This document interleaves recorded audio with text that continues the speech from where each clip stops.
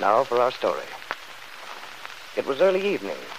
Lisa Fenner, Paul Cromwell's friend, sat alone in the living room of the house Kip Meade had rented at Malibu Beach. The windows were open, and she could hear the waves breaking on the beach below as she sat there in the growing darkness. Listening to that sound, Lisa had a feeling of harmony with the endless cycle of life, the continuity of it. She was thinking of her child who would be born in a few weeks, and of Paul Cromwell. She no longer felt worried about her child's future, now that Paul had come into her life. In a mood of happiness and contentment, she went on to think of Kip, too. At first, she'd been inclined to then, when she'd understood how things were, her attitude had changed. She owed Kip a lot. She'd been a good friend. Sitting there by the window, with a classic figure outlined against the dark blue of the evening sky, Lisa was a picture of quiet peace. Mrs. Kingsley, the housekeeper, paused silently in the doorway for a moment before she spoke. Excuse me, Miss Bennet. Oh, Mrs. Kingsley. I didn't know you were there. I wondered if there's anything I could do. Shall I bring you a glass of milk? No, thanks. Kip and Paul should be getting back from the movie pretty soon. Would you like me to phone and see if they're back yet? Well, maybe it is a little too early at that. We might as well wait. Mrs. Kingsley, you've known Mr. Cromwell a long time, haven't you? About 6 months altogether. Don't you think Paul's a fine person, Mrs. Kingsley? He's so honest and so generous and kind. Mr. Cromwell has always been fair in his treatment of me. But I mean, don't you feel that, well, that he's an exceptional man? Well, to tell you the truth, Miss Benner, I've never been much inclined to pass judgment on people's characters one way or t'other. Just as long as they treat me decently, that's all I ask. Uh-huh. Have you any children, Mrs. Kingsley? No. No, I haven't. Sometimes I regret it, too. A woman without a child is somehow incomplete, seems to me. Oh, I think so, too. I look forward so to mine. You're a brave woman, Miss Benner. Brave? Well, why do you say that? Well, I think I understand something of your situation. Husband's deserting you at a time like this. Must be very difficult for you. Oh, I suppose it might appear that way. But actually, Mrs. Kingsley, Lance's leaving wasn't much of a shock to me. It was really a culmination of something that had been brewing for a long time. Of course, when we were first married, it was different, but then there were disagreements, quarrels, and somehow all the good things we'd had together just got lost. I suppose you wonder why I'm telling you these things. It's just that it seems so easy to talk to you. I'm glad you feel that way. What I meant was, it seems a pity that a young woman like you should be alone as you are, with a child coming and all, especially afterwards. But you see, we're not going to be alone. You're not? No, I'm quite sure of that now. You see, this child is wanted, not only by me, but I think you understand what I'm trying to say. Yes, Miss Benner. I think I do. Would it surprise you very much, Mrs. Kingsley, if I told you that Mr. Cromwell and I are going to be married? Married? I didn't realize. Well, perhaps it's not exactly settled, not in so many words, that is. But sometimes two people reach a certain understanding when they just know, without even having to talk about it. Haven't you ever seen that happen? Frankly, Miss Benner, I'm not sure I have. But surely you've heard of it happening. I'm a lot older than you are, Miss Benner. Old enough to be your mother and still have quite a few years left over. And if I've learned one thing in my life, it's usually wiser not to anticipate what someone else is thinking. Mrs. Kingsley, when I talk to you, I get a strange feeling that you're evading me. That there's something you'd like to tell me. No, you mustn't think that. Really, Miss Fenner, I wouldn't presume to talk to you about your personal affairs. Well, if you'll excuse me, I'm rather tired. But, Mrs. Kingsley, I've had a pretty long day, Miss Fenner. So... Of course. Good night, Mrs. Kingsley. Good night.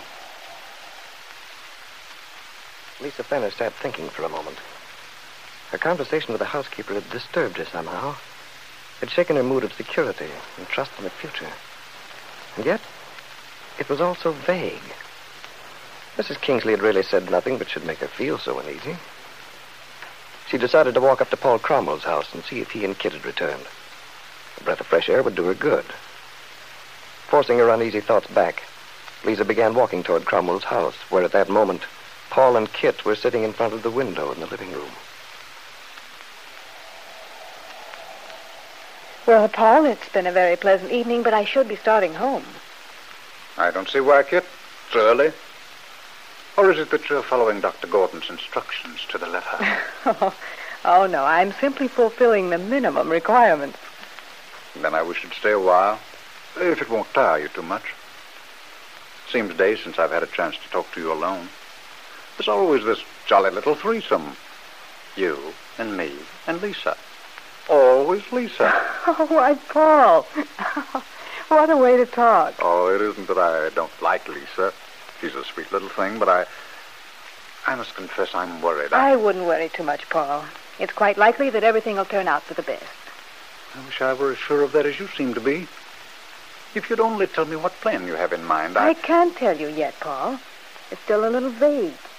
And I don't want to raise your hopes, because it's just possible that it may not work. No? You think not? Now, don't be upset.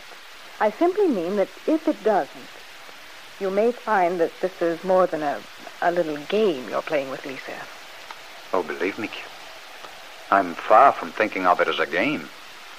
I'm really concerned for Lisa's sake almost as much as... As much as what, Paul? Well, almost as much as I'm concerned about what happens to you. Tell me, Kit, why on earth did you pretend you were happy with Bill? If you'd only given me the truth of that situation long ago, before this thing with Lisa got so confused. I'm sorry, Paul. I don't know quite why I didn't. Just one of those things one hates to admit, I guess. A sort of confession of defeat. I've wondered about it.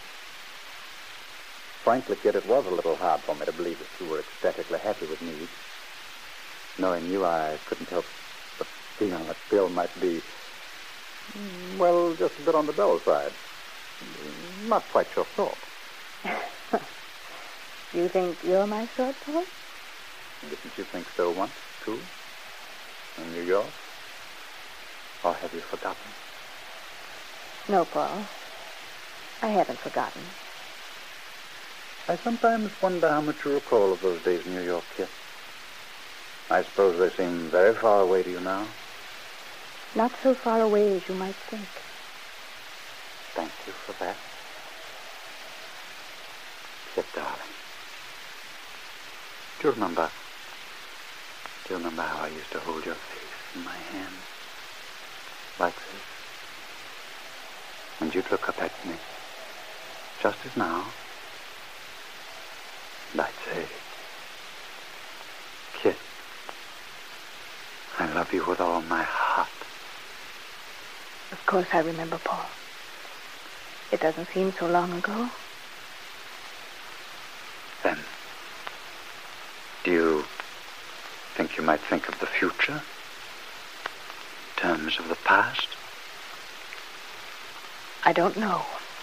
But possibly, perhaps. Who knows? At that moment, Lisa Fenner came across the porch.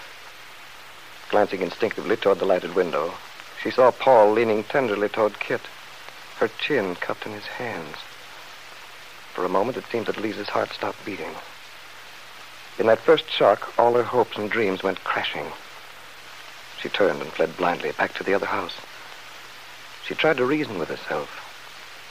Sometimes an innocent gesture can be misunderstood. She reminded herself that Kit was her friend. But the doubts which she had tried to brush aside came back more strongly. Perhaps, after all, Mrs. Kingsley had been trying to tell her something, to warn her. Lisa determined to find out once and for all what Kit's intentions really were, and how they affected her relationship with Paul Cromwell.